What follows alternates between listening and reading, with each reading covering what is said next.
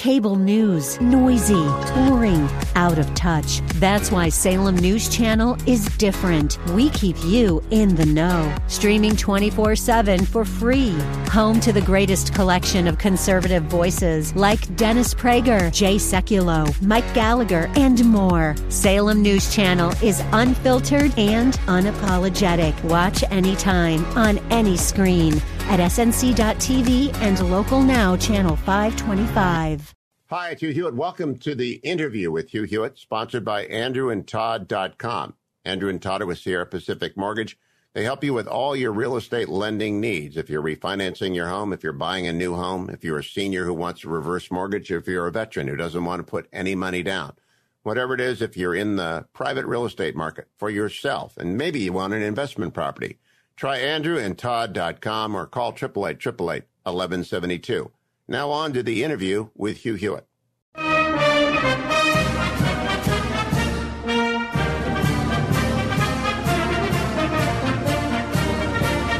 Morning glory, America, and happy 4th of July. Happy Independence Day to you. It's Hugh Hewitt, and this is a special edition of the Hugh Hewitt Show, a special edition of the Hillsdale Dialogues, in fact, all of which are available at hughforhillsdale.com, and it's with Dr. Larry Arnn, the president of Hillsdale College. All things Hillsdale available at hillsdale.edu, and so appropriate that he be joining me on July 4th.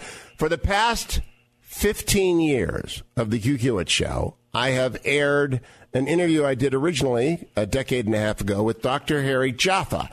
And that interview is now not appropriate to re-air because not only have I moved to the morning and the timing is all off, but Dr. Jaffa has gone to his reward. And so we're going to take the best of those hours and spend time with his student, Dr. Larry Arnn, celebrating the 4th of July and Dr. Jaffa. And Dr. Arnn, would you tell people a little bit about Harry Jaffa and why it is appropriate on the 4th of July we begin the day that we celebrate our independence by celebrating those conversations with him about this subject?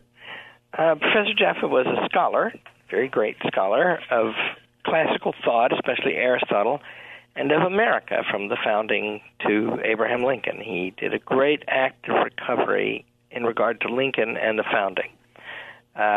His biography, he was born in 1918. His middle name is Victor because of the victory in World War I. The centenary of his birth is in 2 years. He was very smart.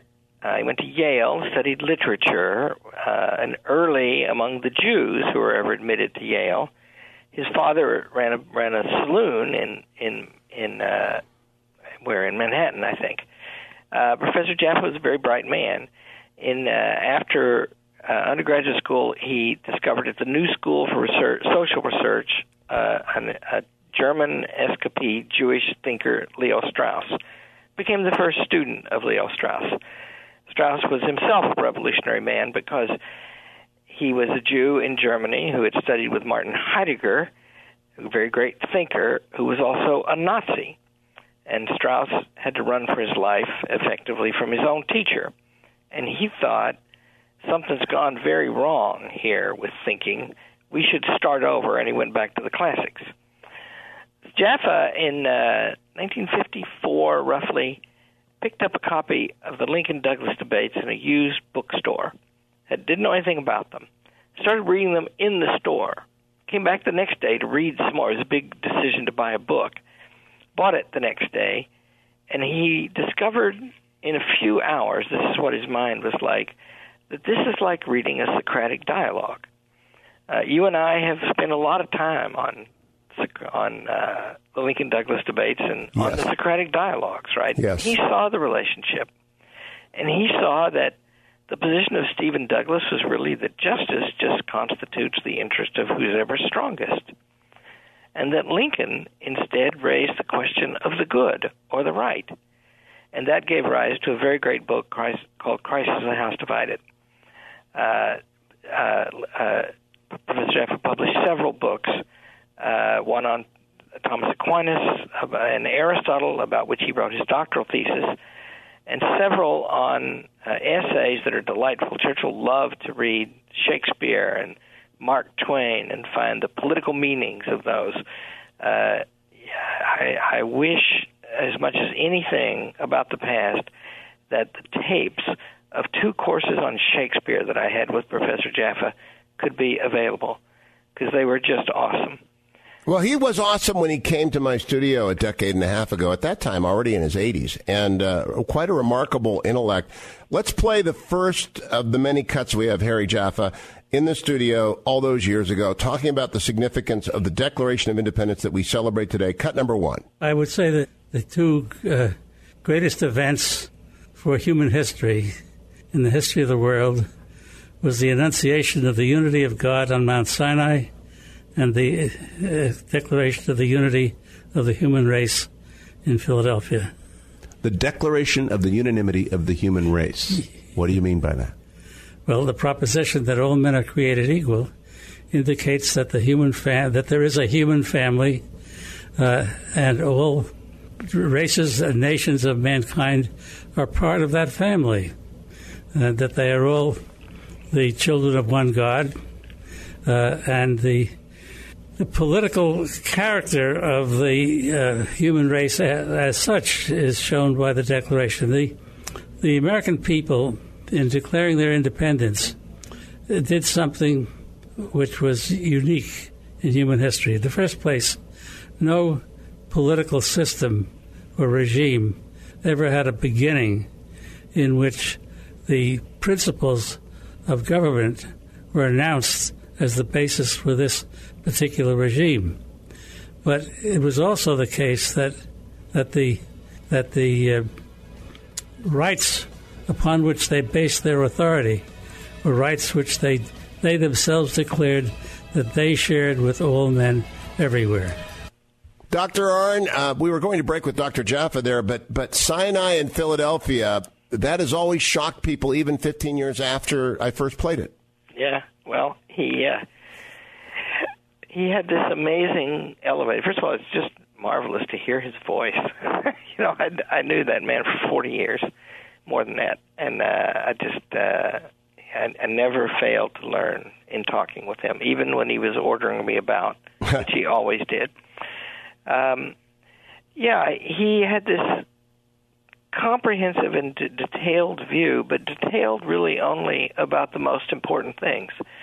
And so he saw that it changed religion from the ancient religions of which we have record, when the idea was that there was one God for every man. He loved to read the passage in the promise to Abraham.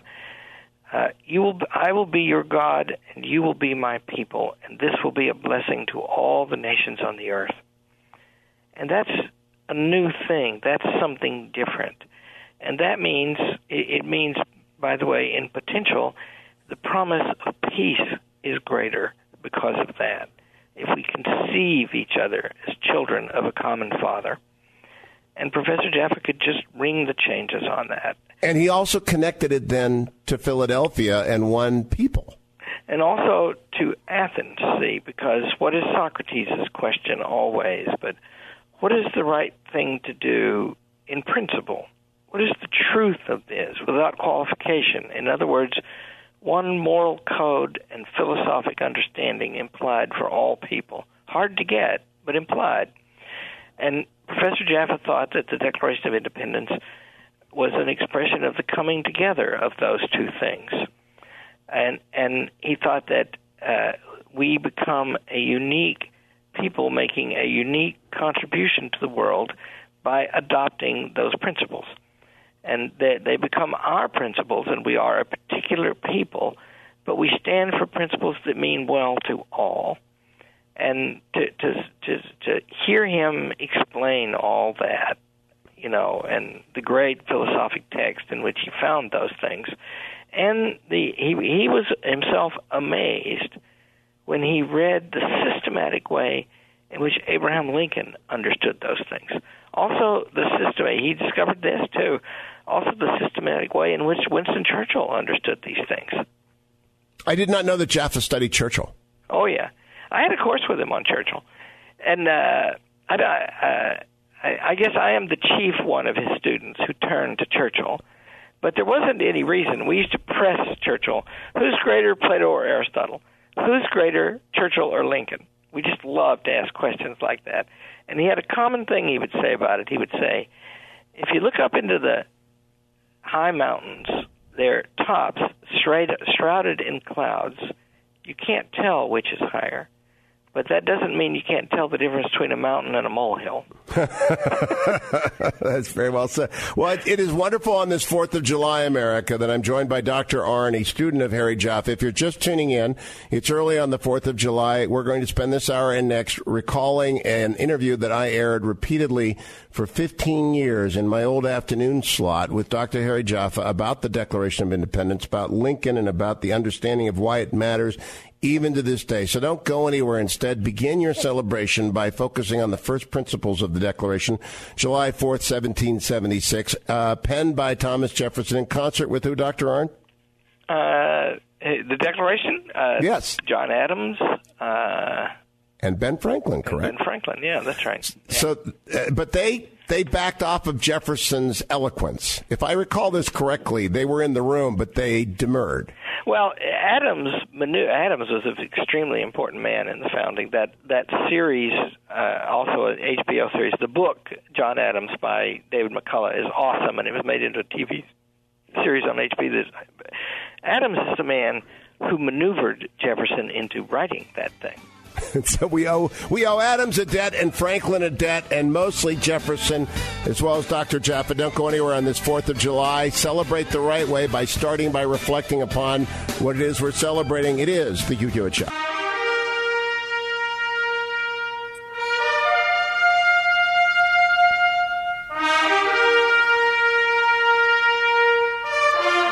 Happy 4th of July, America. It's Hugh Hewitt on a special edition of the Hugh Hewitt Show, and welcome to our listeners across the fruited plain, from east to west, from AM 1260 in Washington, D.C., AM 1260 in Boston, where a lot of the revolution began. Of course, WNTP in Philadelphia, where it was really taken to paper, all the way to the West Coast, our brand new affiliate out there, KTRB 860 in San Francisco, all the way down to Los Angeles, where my guest, Dr. Arnn, president of Hillsdale College, now in Michigan, was then the head of the Claremont Institute when I first met him, a student of Harry Jaffa. For 15 years, I devoted my 4th of July show to the replaying of an interview with Dr. Jaffa on those most important days in 1776. Dr. Arnn, now that Dr. Jaffa has gone to his reward, agreed to join me and talk a little bit about those interviews. Let's play a little bit more of Dr. Harry Jaffa from years past talking about the miracle in Philadelphia. Cut number 2. They were radical in that they grounded the authority of the people in the laws of nature and of nature's God. And the laws of nature are older than any human laws, since they result from the very being of the universe. So in that sense, they were very radical. But they were also radical in the sense that they represented something absolutely new in human experience. What was new in human experience was at the same time the oldest ground for morality and constitutional government. In the literature of American history, it's very common to emphasize the continuity between British constitutional development and the American Constitution. And that there was a great deal of continuity is certainly the case. But there was also great novelty. For example, the Constitution says that there shall never be any religious test for office. This was the first time in human history that there had been a government which was not based in one way or another upon a religious test. The British government was based upon a whole series of religious tests. You'll have to explain for our audience what a religious test is, Professor. Well, a profession of faith which is authorized by the government itself. Now, Dr. Arnn, did you notice how he moved effortlessly from Philadelphia to Philadelphia from 1776 to 1787? Oh, yeah. Well, he was the thing about you should know about him. I mean, I've known a lot of very learned people and work with them all the time. This man was very special, and the discovery of these themes. You don't see it in these interviews because, first of all, you're doing a very good job with him, Hugh. But in addition, so far he's not fighting anybody. But he was always fighting people, his friends, right? He was always taking on somebody and kicking the daylights out of them for making a mistake. He loved the quote from whom? From might have been from Pericles. Aristotle is accustomed to seek a fight. So he was like that. He was very aggressive, right? But when you studied with him, you also learned that he only fought because of his loves. Doesn't his voice sound generous and high when you hear it? Yes. And then think of the promise and the blessing of these things that he's discovering, right? To treat everybody the same, right? As long as, by the way, they will believe in and practice the principles of freedom and let others do the same. We learned on the Christmas card at Hillsdale College every year. We call it a Christmas card, but what we put on it is a quote from George Washington's letter to the Hebrew congregation in Newport, Rhode Island. And I learned of that from Professor Jaffa, of course, and he would say that accepting Israel, this is the first letter from any chief executive to some Jews addressing them as equal citizens. It is now no more that we speak of religious toleration as if it were by the indulgence of some that others enjoy their inherent natural rights. So in America, the test becomes not a religious test. You have a right to be free in your religion.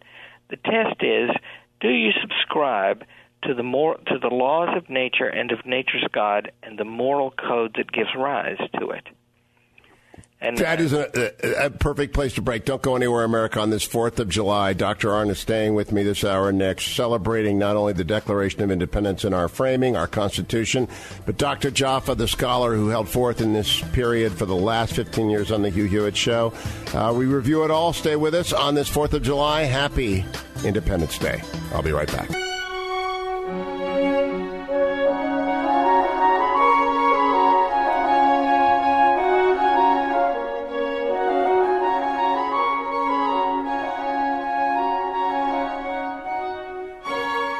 Happy 4th of July, America. It's Hugh Hewitt. Wake up to the sound of freedom. And wake up to the sound of Dr. Larry Arnn of Hillsdale College, president of Hillsdale College. All things Hillsdale available at hillsdale.edu, including free, absolutely free courses on the framing, the Constitution, the Declaration of Independence.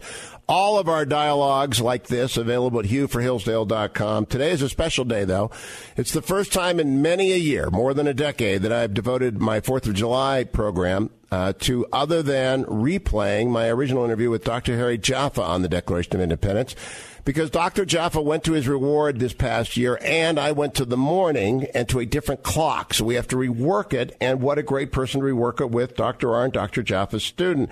In the course of that interview, Dr. Arnn, many years ago, since Dr. Jaffa was such a renowned teacher, and it was actually the first time I met him, I asked him some student questions, including this one about how important is the Declaration for people who haven't read it. Cut number 3. The statement that all men are created equal, that they have certain unalienable rights, that among these, now the Declaration says among, so the enumeration that follows is not exhaustive. And we can say very easily that among the rights with which we are endowed by our Creator are the rights to freedom of speech, the free exercise of religion, freedom of the press. These are all natural rights. In the Bill of Rights, which is appended to the first 10 amendments, particularly the First Amendment, which says that Congress shall make no law respecting an establishment of religion or prohibiting the free exercise thereof or abridging the freedom of speech or of the press or of the right of people peaceably to assemble and petition the government. These rights, which were never mentioned in the body of the Constitution, but they were not mentioned originally because they were assumed to be essential to the functioning of any free government. But they were encompassed in Jefferson's Declaration among them. They certainly were. So, Dr. Arnn, he just moves effortlessly between the two documents. He wants them to be intertwined. Mm-hmm. He had a big fight for many years with a lot of the originalists among lawyers, and they would say that there's only the text of the Constitution and that you can't add any theory to it. Robert Bork was a famous interlocutor in those arguments. And Professor Jaffa would say, okay, sure, but what do the words mean? You have to think that through, right? For example, the Constitution has 3 places where it protects slavery, very significant that it doesn't mention the term slavery, which Madison, chief among the authors of the Constitution, said was significant, that they didn't put that in there because they didn't want that word in there. They didn't want the Constitution to be read as meaning slavery, even if it had to compromise with it. So Professor Jaffa made that point in this argument that he just made, that the list of the rights are not the only rights, that all of the rights that can be understood to be appertaining to human nature, we can talk about what that means in a minute, would also be included. And I remember Robert Burke once responded that there weren't any rights protected by the Constitution except the rights that are listed there. And Professor Jaffa countered, what about the Ninth Amendment, which says that the listing of these rights doesn't mean there are not other rights? And Robert Bork, the great originalist, published in writing, well, that part of the Constitution is just an ink blot. An ink blot, very famous. So Professor Jaffa had him admitting that he didn't want to read all of the Constitution. Yeah, I remember from the last segment you talked about how he was best in argument. William F. Buckley said about Harry Jaffa, if you think Harry Jaffa is hard to argue with, try agreeing with him. Oh, yeah. And that comes to mind in this exchange I had with him on the founders' intent, whether the Declaration was really to be a governing document or was just inspiring rhetoric, cut number 4. There's no question that these principles were the ones to which they gave their ultimate allegiance. Apart from what we know were the compromises that came later, the compromises involving the institution of chattel slavery. One of the, you might say, paradoxes, but also in a sense almost the genius of the American founding, is that it confronted the issue of slavery by denouncing everything that could possibly justify slavery. At the same time, the people who made our government at the beginning were unable to change everything to fit the pattern of the principles. But people are so cynical today, Professor Jaffa, that whatever politicians say and elected officials is immediately discounted and run through the interpretive mill.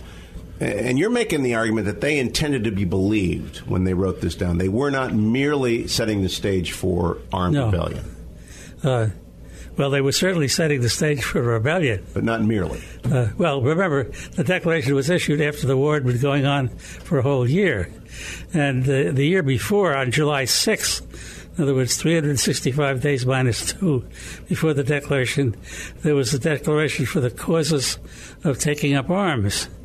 It's causes and justification. So they already had a statement of principles which preceded the Declaration, which foreshadowed it. So you see, I was trying to agree with him there, Dr. Arnn. He wasn't having any of it. No. He had this in common with Margaret Thatcher, whom I was privileged to know. She wasn't a scholar like him, of course, but if you, especially when she was in her energy before her age came, if you told a story about her, my main mode with her when I would see her would be to praise her and tell her great stories about herself. She would often retell the stories because she could tell them better.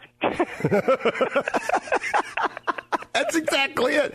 But he makes his point that way. It's an interesting dialectical approach. Let's go to what I brought up Lincoln with him, and I want you to comment on this at length after we hear it. This is Harry Jaffa on Lincoln's use and invocation of the Declaration in the Gettysburg Address. Cut number 5. Let's begin with the first words, 77 years. One of the main issues between him and Douglas in the Lincoln-Douglas debates, which continued on into 59 and 60 as well, was whether or not we exist as a nation by virtue of the Constitution. That's what Douglas said. Only by virtue of the Constitution. Lincoln insisted, no, we exist as a nation in virtue of the Declaration of Independence. So 77 years is designed to reaffirm 1776. See? So that was, you might say, Lincoln's last word in the debate with Douglas. Oh, interesting. And so by declaring that, though, what is the import of such declaration? Well, in 1857, the Supreme Court delivered a decision known as the case of Dred Scott. That decision was one of the most destructive acts by any person or group in all human history. The Chief Justice, in his opinion, said that According to the Founding Fathers, Negroes, meaning free or slave, were so far inferior that they had no rights which white men were bound to respect. And as evidence for that statement, he said that the proposition that all men are created equal did not include Negroes. So why did he go there, Dr. Arnn? So be more specific. Why invoke? I'm bringing up the Declaration, and he immediately goes to Dred Scott. Yeah. Well, the point is that first of all, there are two kinds of consequences of the Dred Scott decision. The first one is practical and political, and it's massive, because the Republican Party, what it was founded to do, it was founded to eliminate slavery by constitutional means, and so to preserve what the partnership between what Lincoln called the apples of gold in the pictures or frames of silver. The Declaration is the apple of gold, and the Constitution is the frame in which it sits. Well, the Constitution didn't give the federal government power to eliminate slavery in the states. And so they thought about this device. In fact, I'm very proud that predecessors of mine helped to think of this at Hillsdale College.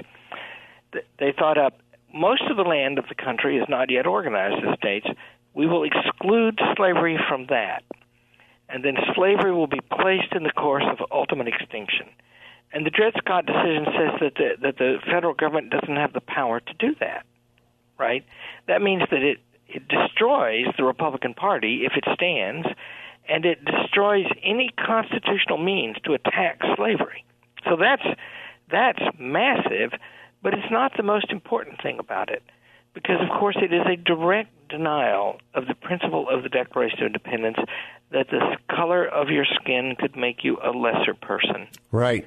And so it undercuts both the free nature of the Union and also, and because it does the second thing, it undercuts the meaning of the nation. And that thing, and that's a court decision, right? Later in the Civil War, Lincoln would arrest a bunch of people in Maryland to stop them from fomenting secession in Maryland, and then the capital, Washington, D.C., would have been surrounded because Virginia went. And Roger Taney issued a habeas corpus order to present these people so he could let them go. And the marshals went to the White House, and the White House told them they're in the fort. So the marshals went to the fort, and the general of the fort said, "Okay, good. How are you going to open these gates?" I also asked Jaffa years ago, why did Lincoln even bring up the Declaration in the debates with Stephen Douglas? Here's what he said, cut number 8. Lincoln had to argue, as the whole anti-slavery coalition argued, that slavery itself was both impolitic and unjust. This was a very difficult thing to do because, apart from the opinion in the North as well as in the South, was very unfavorable to the rights of Negroes. The only way in which the expansion of slavery could be prevented was by convincing a majority in the free states, who would constitute a majority in the Electoral College, that slavery was wrong. He had to do this without arguing for anything in behalf of Negro rights other than that they should not be slaves. Lincoln had to say repeatedly in 1858. And Larry, we went over this again and again. That's a very hard recipe to mix, and yet Lincoln accomplished it. Oh, yeah. See, that's right. So Douglas's argument was the country is founded on the white basis. Some of us don't like slavery. We don't have to have it. We can just make it up ourselves. But it's a morally neutral question. It's according to your preferences. And there was a very wide agreement, by the way, that people didn't want black people marrying white people, and people didn't want them living as equal citizens. How's Lincoln going to argue in that context? And the Declaration of Independence provides the way. It did. We'll come back. Dr. Larry Arnn is my guest. All of the Hillsdale dialogues available at Hugh4Hillsdale.com, and everything Hillsdale available at Hillsdale.edu. More Dr. Jaffa on the 4th of July when we return. Stay tuned.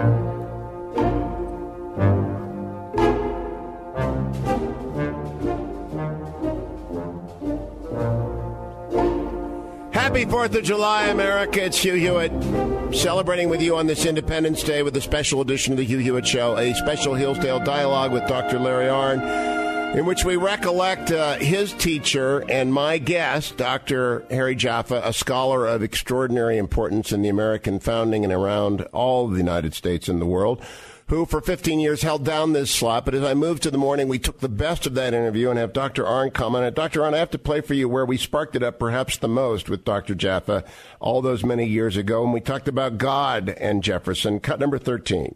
I can't imagine that he said it so many times without meaning it. And so is it really that the rights are in the nature of the people and the rights are in the nature of the creation put on earth? Well, when Locke said that we are all property of God, therefore we can't be the property of each other, you see. The two things are perfectly compatible. Sure.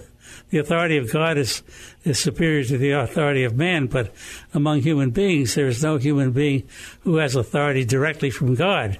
One of the more pernicious arguments that is around nowadays, though, is that the people who were in Philadelphia on July 4th, 1776, and those who eventually framed the Constitution, did not believe in God and did not intend to legislate for a God-centered world. Is that pernicious or is it, in fact, objective? It's pernicious. Why? Well, all authority, human authority, political authority, arises from the people. But who is the people? What do we mean by the people? We mean human beings who have been endowed by their Creator with certain unalienable rights. It is the fact that human beings have been endowed by God with their rights that makes the people the source of authority. But can that authority of the people be exercised in any way? I mean, could the people establish a Nazi regime or a communist regime? No, because to do so would be inconsistent with the rights with which they have been endowed. Jefferson, on one occasion, spoke of he was criticizing the Supreme Court for claiming the ultimate authority for interpreting the Constitution. He said the ultimate authority for the principles of the Constitution is the people en masse. They are independent of everything but moral law. In other words, the people is a people only insofar as it is a moral people incorporating the moral law. And it is that incorporation of the moral law in the people themselves that makes the people the legitimate source of political authority. Now, Dr. Arnn, that was an elegant few steps. I asked him if non-belief was pernicious, and he ended up talking about moral authority, having confirmed that it was. But that was a very elegant dance away from the proposition. No, so let me add the caveat here that Professor Jaffa is a very great man, and I'm not entitled to speak for him. He has, of course, many students, and a lot of them are better than I. I just happen to be doing this because the old thing doesn't work anymore for you. But having said that, now let me be bold. When Professor Jaffa speaks of God, he does mean a perfect being that you can understand through thinking about it, right? You can just look at the structure of the universe. You can see that every artifact you make. There's a bottle sitting on my table, right? It's a water bottle. The water bottle is for drinking. Drinking is for health. You see, there's an ascent. But when you get to health, you get to a thing that's good for its own sake, and yet it's not sufficient. What are the ultimate things?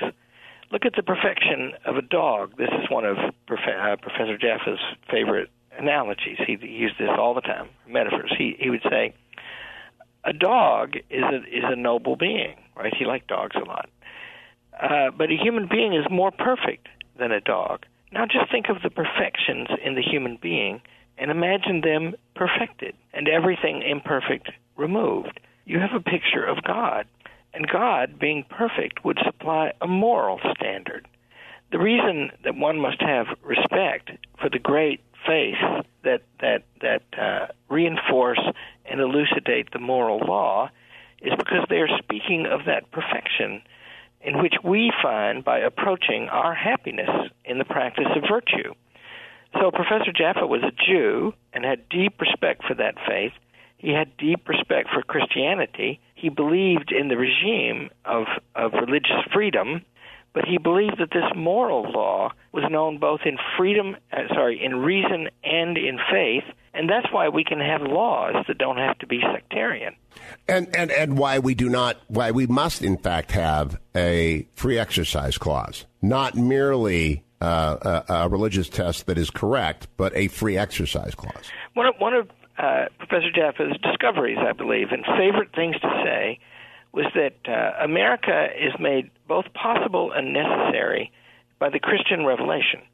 And the reason that is that if you have the Jewish law, and the Jewish law is the Jewish faith is that there's one God for every human being, and this God is a lawgiver.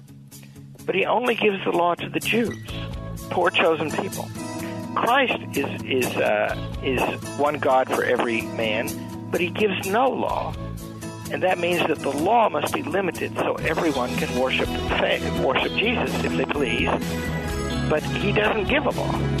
And that is all in the Declaration, and we will explain more of that in Hour 2 of the special 4th of July edition of the Hillsdale Dialogue. Stay tuned.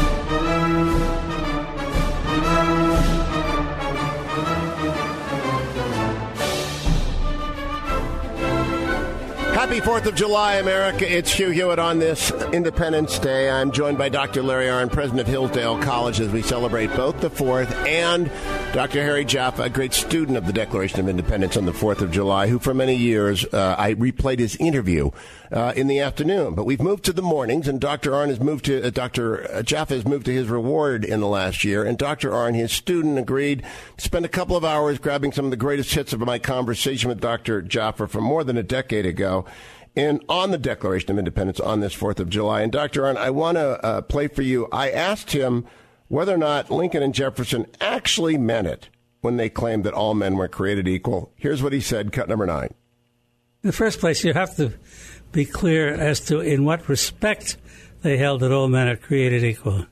They were equal in their rights, the rights with which they were endowed by their Creator, rights which were theirs under the laws of nature and of nature's God. Now, Jefferson, for example, admitted that there were great inequalities among white men. He also thought that maybe Negroes as such were inferior in intellect or in rational and various abilities, even in athletic ability, because he thought that they were inferior in both body and mind. Or he speculated that might be true. But he said that has nothing to do with their rights. He said, Sir Isaac Newton may be my superior in every human respect, but that does not give him any right to control my person or my property. But Jefferson owned slaves. That comes the retort, no matter. Yes. And so his speculation seemed to have trumped his ideology. Well,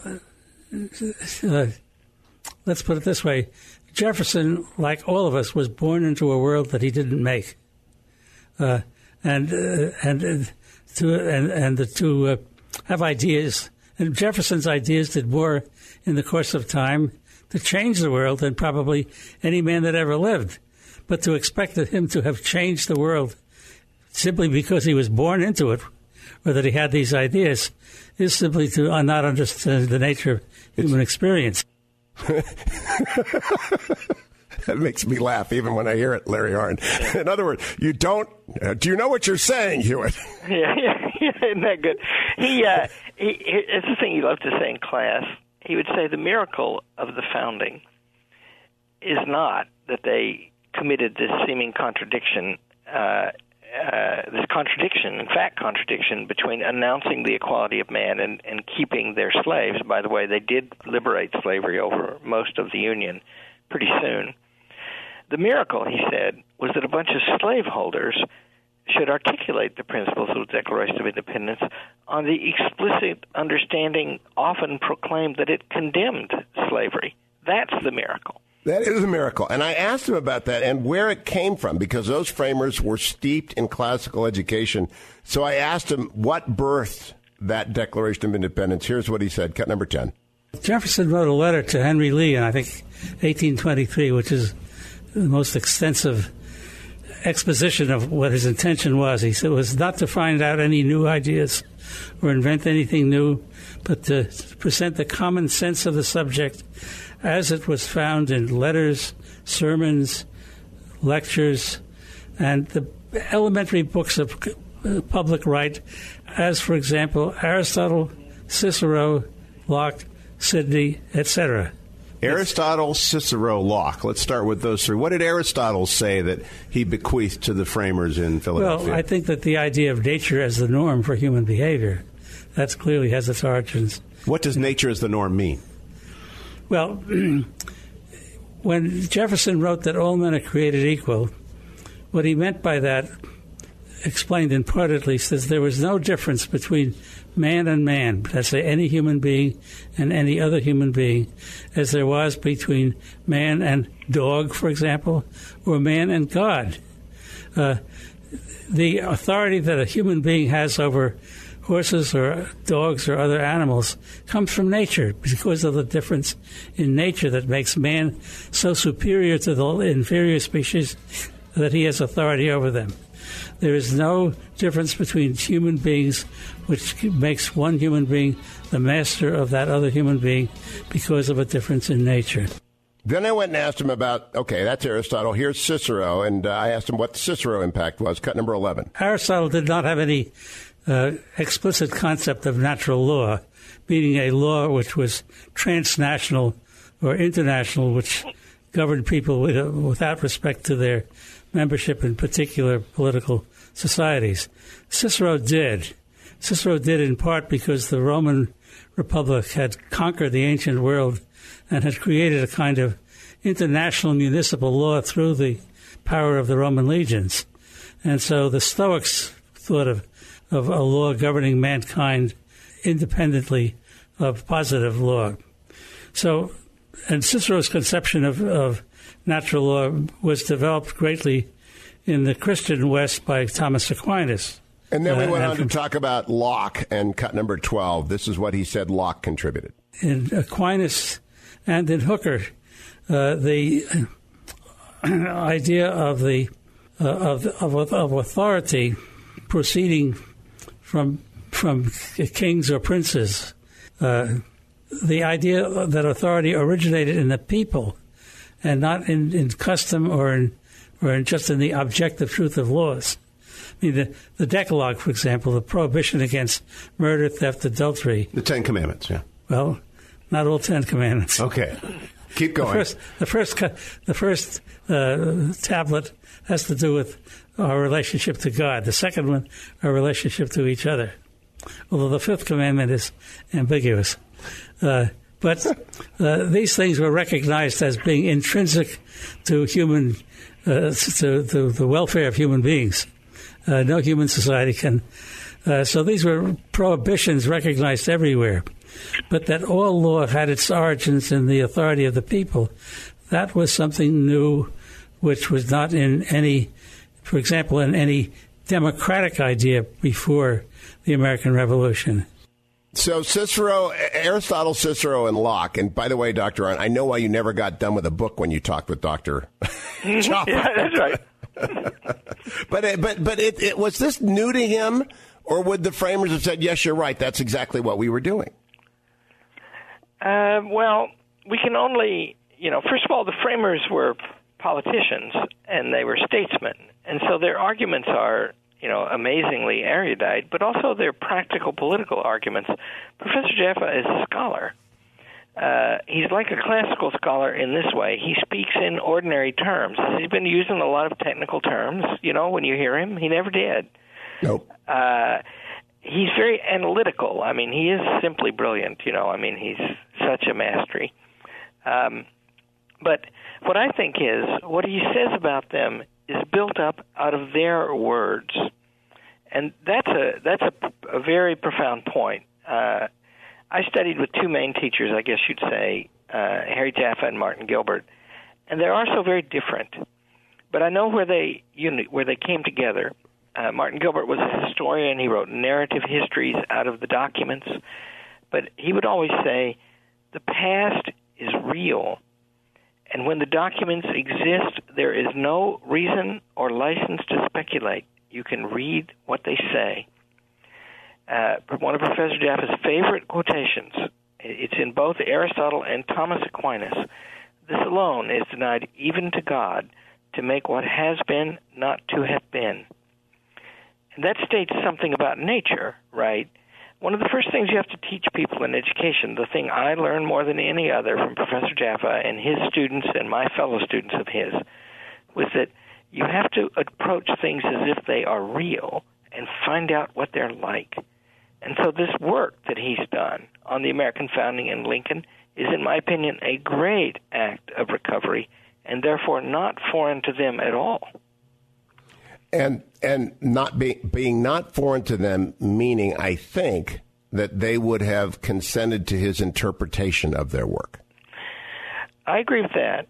You know, we who study, you know, anybody who studies a great figure, in my opinion, if they do it in the worthy way, will marvel at them sometimes. I often say to myself, how did Churchill know that? I know how I knew it. You know, I had some great teachers, and I've spent many years teaching and thinking about it and talking to people about it. And you forget that Churchill is just like us in that regard. He's looking at the world and trying to make sense of it. And he just was particularly good at it. And the same is true of Lincoln, and the same is true of the founders. And so Jaffa understands them. He gets this from Strauss, one of his great rules of procedure is, you must understand a thinker as he understood himself before you make any attempt to understand him better. We will be right back on this 4th of July talking about the Declaration of Independence, the men who wrote it and ratified it, the men who lived it, the men who studied it, Harry Jaffa in particular, with Dr. Larry Arnn at Hillsdale College. All things Hillsdale available at hillsdale.edu. Go sign up for Imprimus, the speech digest. It's absolutely free. That will be your Declaration of Independence from conventional thinking if you go and do that during the break. I'll be right back on the Hugh Hewitt Show.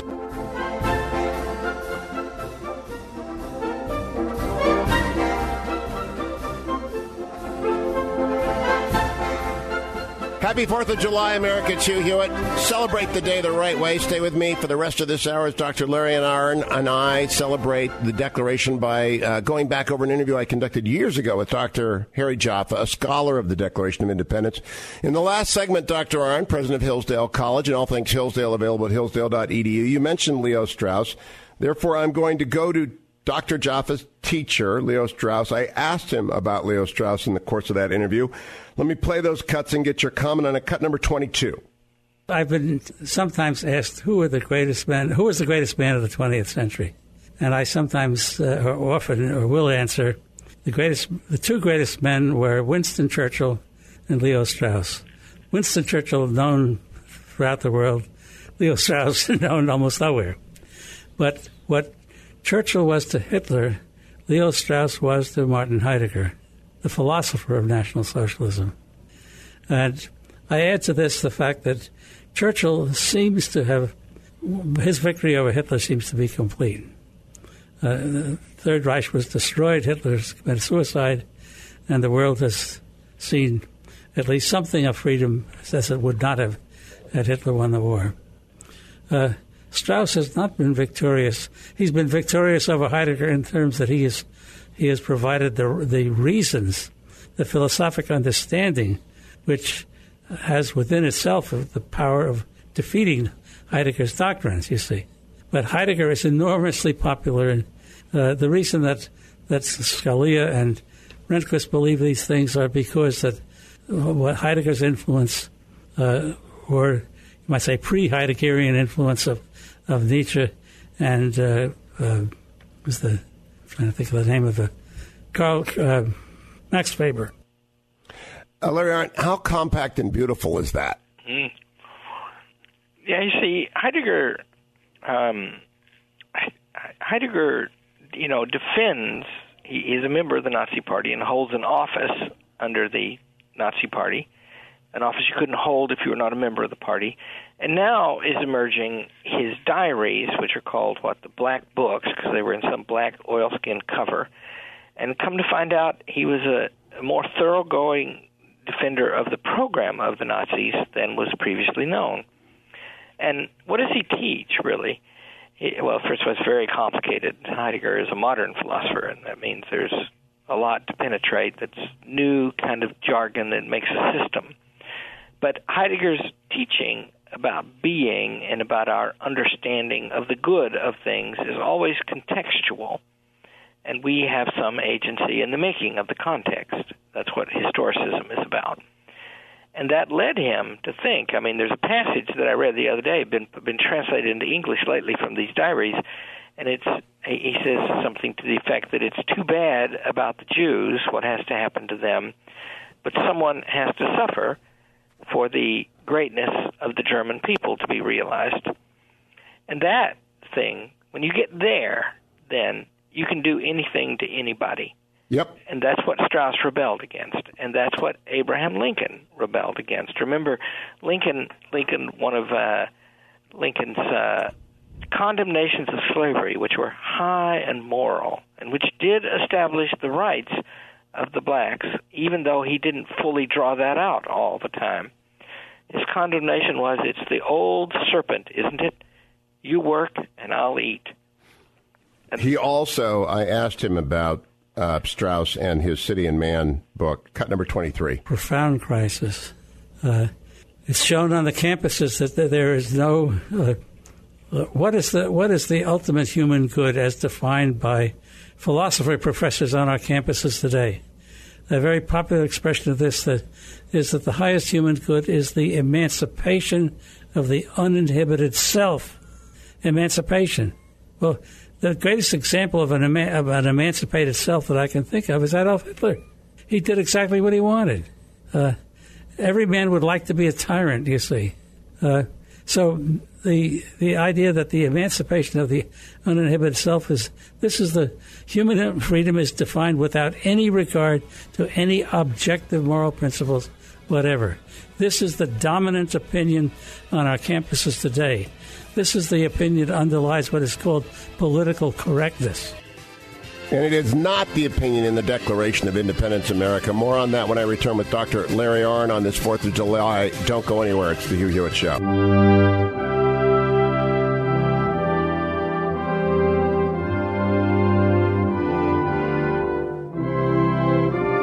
33 minutes after the hour on this 4th of July, America. Happy 4th of July to you. I'm Hugh Hewitt. My guest is Dr. Larry Arnn, president of Hillsdale College, where the Declaration of Independence is alive and well, and like the campuses that Dr. Harry Jaffa was talking about in the last segment. Dr. Jaffa passed away this past year.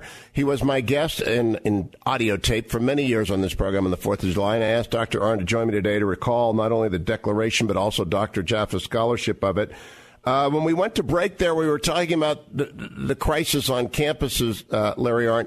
It seems to me not coincidental that if you talk about the great document, you end up talking about the great men. And if you talk about the great men, you talk about the great evil men as well. It always comes up in the same conversation.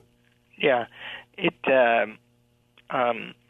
claims of right. So what you learn from the classics, and if you study them the way Professor Jaffa did, you learn it firmly, right? You can't forget it. These claims of right infuse everything we do. Hitler himself was making moral arguments, right? His argument was not what Professor Jaffa says. His belief was that, but his argument was we can win greatness for all people by making the racially pure German people the masters of the earth. They can overcome all the mediocrity in the world and be excellent, and everything else can live in relation to their excellence, right? Well, if you just listen to those things, never mind that they're crazy, those are also claims about good, right? Hitler's claim was that his regime was good, and that distorted claim raises the question of the good and invites you to think about it. That's why it's so important for these totalitarian regimes to punish what people say.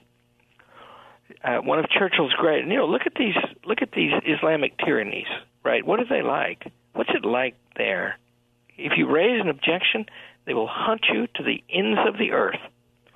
And so Churchill's point was, think of the weakness of these men there in the Nazi regime, that they sit quivering that somebody will say something. Yeah. I also asked him about Lincoln, because the 4th of July was celebrated by Lincoln in the Gettysburg Address, which is a November address, but it was about a battle fought on the 4th of July, Gettysburg. And I asked him about Lincoln and why he was different from other tyrants who often destroyed republics. This is what Dr. Jaffa said about that. Cut number 14. Lincoln was committed to the Constitution, and he was committed to seeking political change only through constitutional means.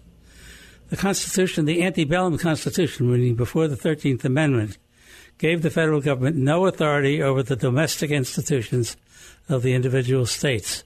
And one plank in the Republican platform, which Lincoln repeated in his inaugural address, was that the preservation of the sovereignty of the states over their domestic institutions.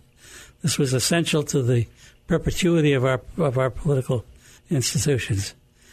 And the abolitionists, or at least the extreme abolitionists, were ones who believed that any power that could be summoned to destroy slavery was justified. They thought that any time Lincoln or any president had the power to intervene to destroy slavery in the states, he should use it. Lincoln rejected that. And in rejecting the Napoleonic approach, he was rejecting the approach that the abolitionists were recommending. Lincoln insisted that as president, as a candidate for president and as president, he was seeking only such authority as the Constitution conferred on the federal government. Now, he was that all of that authority was concentrated on one question in the decade before the Civil War, and that was the question of the territories. And the only aim that the Republican Party had in 1860 in gaining the presidency was to prevent the extension of slavery into the territories. Now, here's the question. It was a common belief, and I think generally accepted, and I think can be accepted by us, that if slavery stopped expanding, it would have to contract. It could not stand still. So Lincoln was confident that if the extension of slavery could be finally stopped, that a process would be initiated which would take place within the individual states, just as the individual states had abolished slavery north of the Mason-Dixon line between the Revolution and the Constitution. So the process would be begun, which would lead to the emancipation of the slaves in the slave states themselves. Now, Dr. Arnn, I have to ask you, do you think that Lincoln foresaw that the Civil War was inevitable after his election, even though he believed, as Dr. Jaffa just said, slavery would go extinct if limited to where it was intended to be limited by the Constitution? Do you think he saw the dominoes falling? Well, first of all, you have to isolate when they began to fall. When Lincoln ran in 1858 against Douglas for the Senate, he intended to destroy the position of Douglas, which was that each state could decide for itself about slavery. It didn't have any moral significance to the rest of the Union. And in fact, not really even any moral significance for the people who decided, however they decided. And that was a plan for peace by Douglas. Lincoln had an alternative plan for peace, and that is, we will preserve the Constitution, leave it where it is, but not let it grow. I think in 1858 he thought that was right. That is to say, you had to do it that way, because if you don't proceed lawfully, then you're destroying the whole structure of law. So I think he thought he had to do that. But in addition, I think he thought that would work. In other words, that could be accepted. But then 1859 and 1860, and in the run-up to the campaign and the election, and then especially after the election, then steps began to be taken for secession. And the rhetoric in the South and the North, but especially in the South, became more violent. And so surely I know Lincoln didn't make any speeches between the time of his nomination until he got on the train to go and be inaugurated. He didn't make any speeches in the campaign, and that was customary. Stephen Douglas sort of broke tradition and campaigned himself in that 1860 election all over the South. But Lincoln did write in a couple of letters and draft a letter to President Buchanan to say, if you start giving up territory to these guys, I'm going to announce that I'm going to undo that when I take office. So he saw the war coming by then, for sure. All right. And then I asked Dr. Jaffa about the second inaugural, which is appropriate on this 4th of July to reflect upon one of the great messages of American history, Lincoln's second inaugural. Here's what I asked him about the importance of that. Cut number 17. It would be impossible to exaggerate its importance. It was, I can't say that it was a greater speech than the Gettysburg Address. I can't say that anything, but it certainly was Lincoln at the peak of his philosophic, theological, and political powers. It was most of all a statement that the Civil War was a punishment for the sin of slavery, and that North and South were equally subject to punishment for that. Does it rebuke those who would make common cause with sin for a time in order to achieve a greater end? Because if, in fact, it's a punishment, then that means the framing, the Constitution, was misconceived, doesn't it? No, I think that the Constitution certainly represented involved a compromise, but it involved a rational compromise, because any alternative, if the Constitution had not had these compromises with slavery, it would not have been ratified.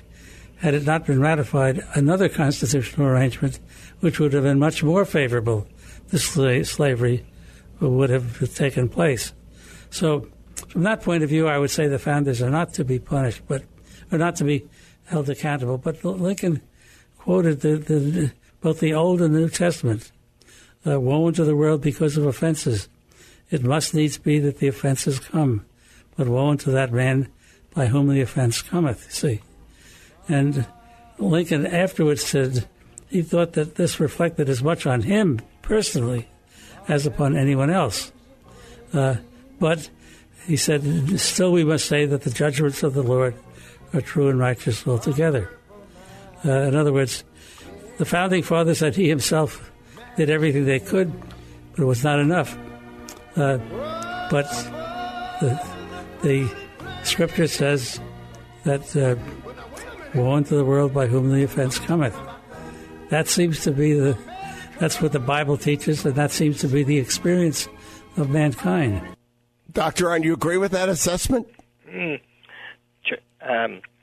If you think like Lincoln, then you think this way. You think that the principles of the Declaration of Independence are universal, and they become embodied in a nation. The nation then has a mission to represent those principles.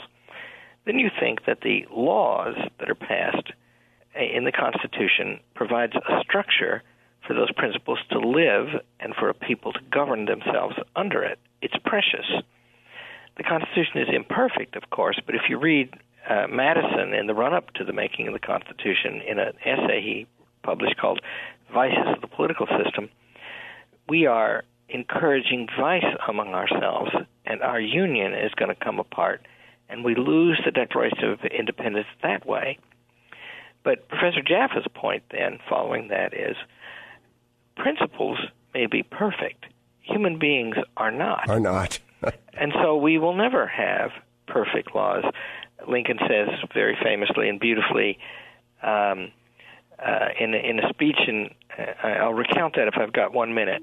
You do. July the 10th, 1858, closest thing to an actual 4th of July speech Lincoln ever gave.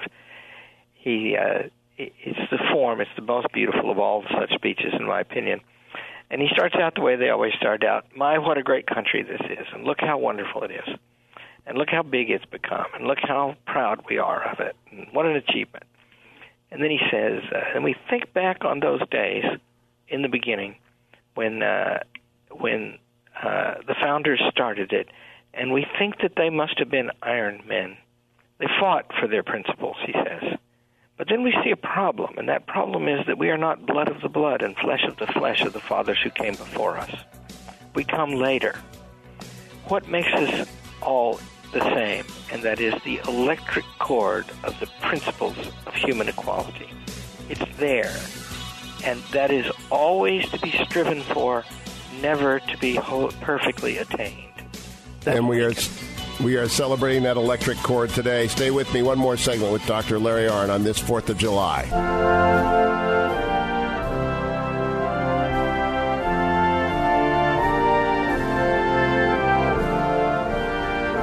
hope you've enjoyed, America, this 4th of July conversation with Dr. Larry Arnn of Hillsdale College, hillsdale.edu. I want to close our conversation, Dr. Arnn, by playing for you from my old conversation with Dr. Jaffa about the Declaration of Independence, what he said about the meaning of the pursuit of happiness and his definition of virtue, and have you conclude by on reflecting on those two comments. First, cut number 24, Dr. Jaffa, on what it means to pursue happiness. The articulation of the meaning of the word happiness for the Western tradition for more than 2,000 years has been that given by Aristotle in the Nicomachean Ethics.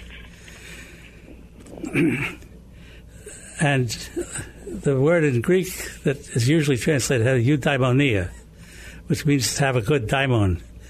Another word is makarios, which refers to wealth. But the meaning that the word has for Aristotle is defined by Aristotle himself. It is that good for the sake of which all other good things are sought. Happiness does not, Aristotle says, consist in wealth, because wealth is an instrument. Having wealth is good for the things that you can do with the wealth, and the question is, what can you do with the wealth? Happiness is not good simply for the sake of honor.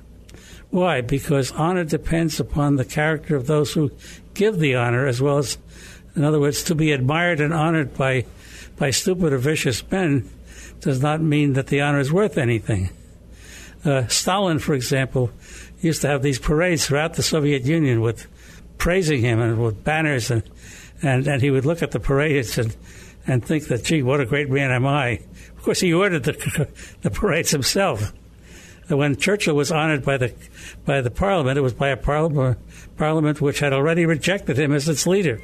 But the tributes of free men, freely given for honorable deeds, mean something. But honor itself is a questionable good. Well, Aristotle's final conclusion is that, and this, of course, needs to be articulated throughout the 10 books of the Nicomachean Ethics, that happiness is an activity of virtue in a complete life. And so the pursuit of happiness is the pursuit of that. I also asked him to define virtue, cut number 25. Aristotle goes through the entire list of virtue, beginning with courage, and going on to temperance, and then on to magnanimity, and then into justice, and finally into happiness, into friendship. Virtue is an activity in accordance with right reason, with respect to the different occasions in which human beings make judgments of right and wrong in order to be able to act well. For example, courage is an activity of acting well in the presence of danger, and to not to run forward into danger needlessly, nor run away from it in a cowardly manner. Temperance is the right act, the mean between excess and deficiency with respect to the pleasures of taste and touch. So, Larry Arnn, is it right to end up talking about happiness and virtue on the 4th of July when we should be talking about freedom? Happiness occurs twice in the Declaration of Independence. It occurs first in life, liberty, and the pursuit of happiness, and then it occurs when it says that when people if people are to throw off their government and choose new forms most likely to affect their safety and happiness, which Professor Jeff would always point out is the alpha and omega of Aristotle's politics. Huh. Now, why is happiness mentioned? The answer is that is, after all, the goal of freedom.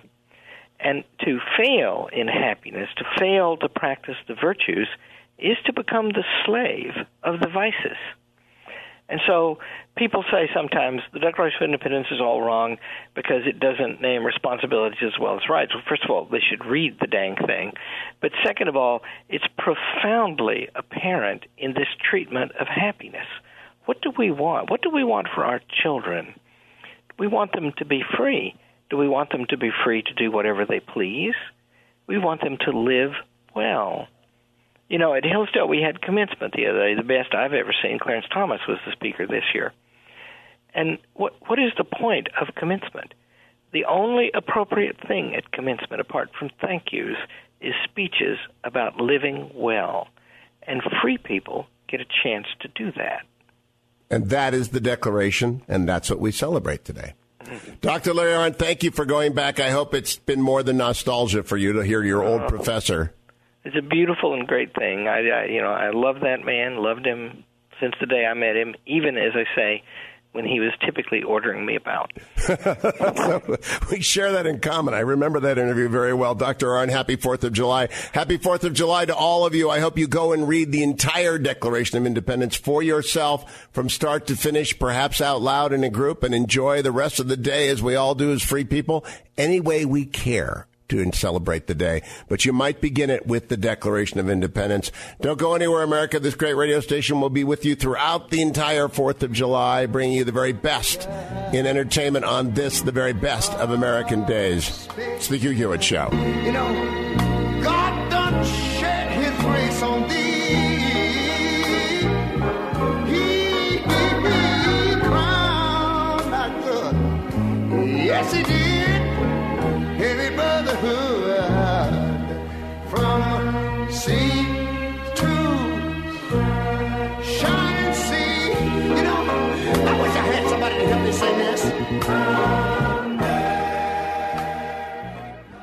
That concludes today's episode of The Interview with Hugh Hewitt. Thank you for listening. Make sure you come back and check out all the other podcasts on the Salem Podcast Network. And remember to thank our sponsors, andrewandtodd.com. If you believe in long-form interviews like I do, then do your real estate transactions with Andrew Del Rey and Todd Avakian. I've known both men for a long time. andrewandtodd.com. Go there, answer a couple of questions. They'll tell you what's best to do with your house, or call them at 888-888-1172. You'll be glad you did, and you'll be glad that you listened to the next episode of The Interview.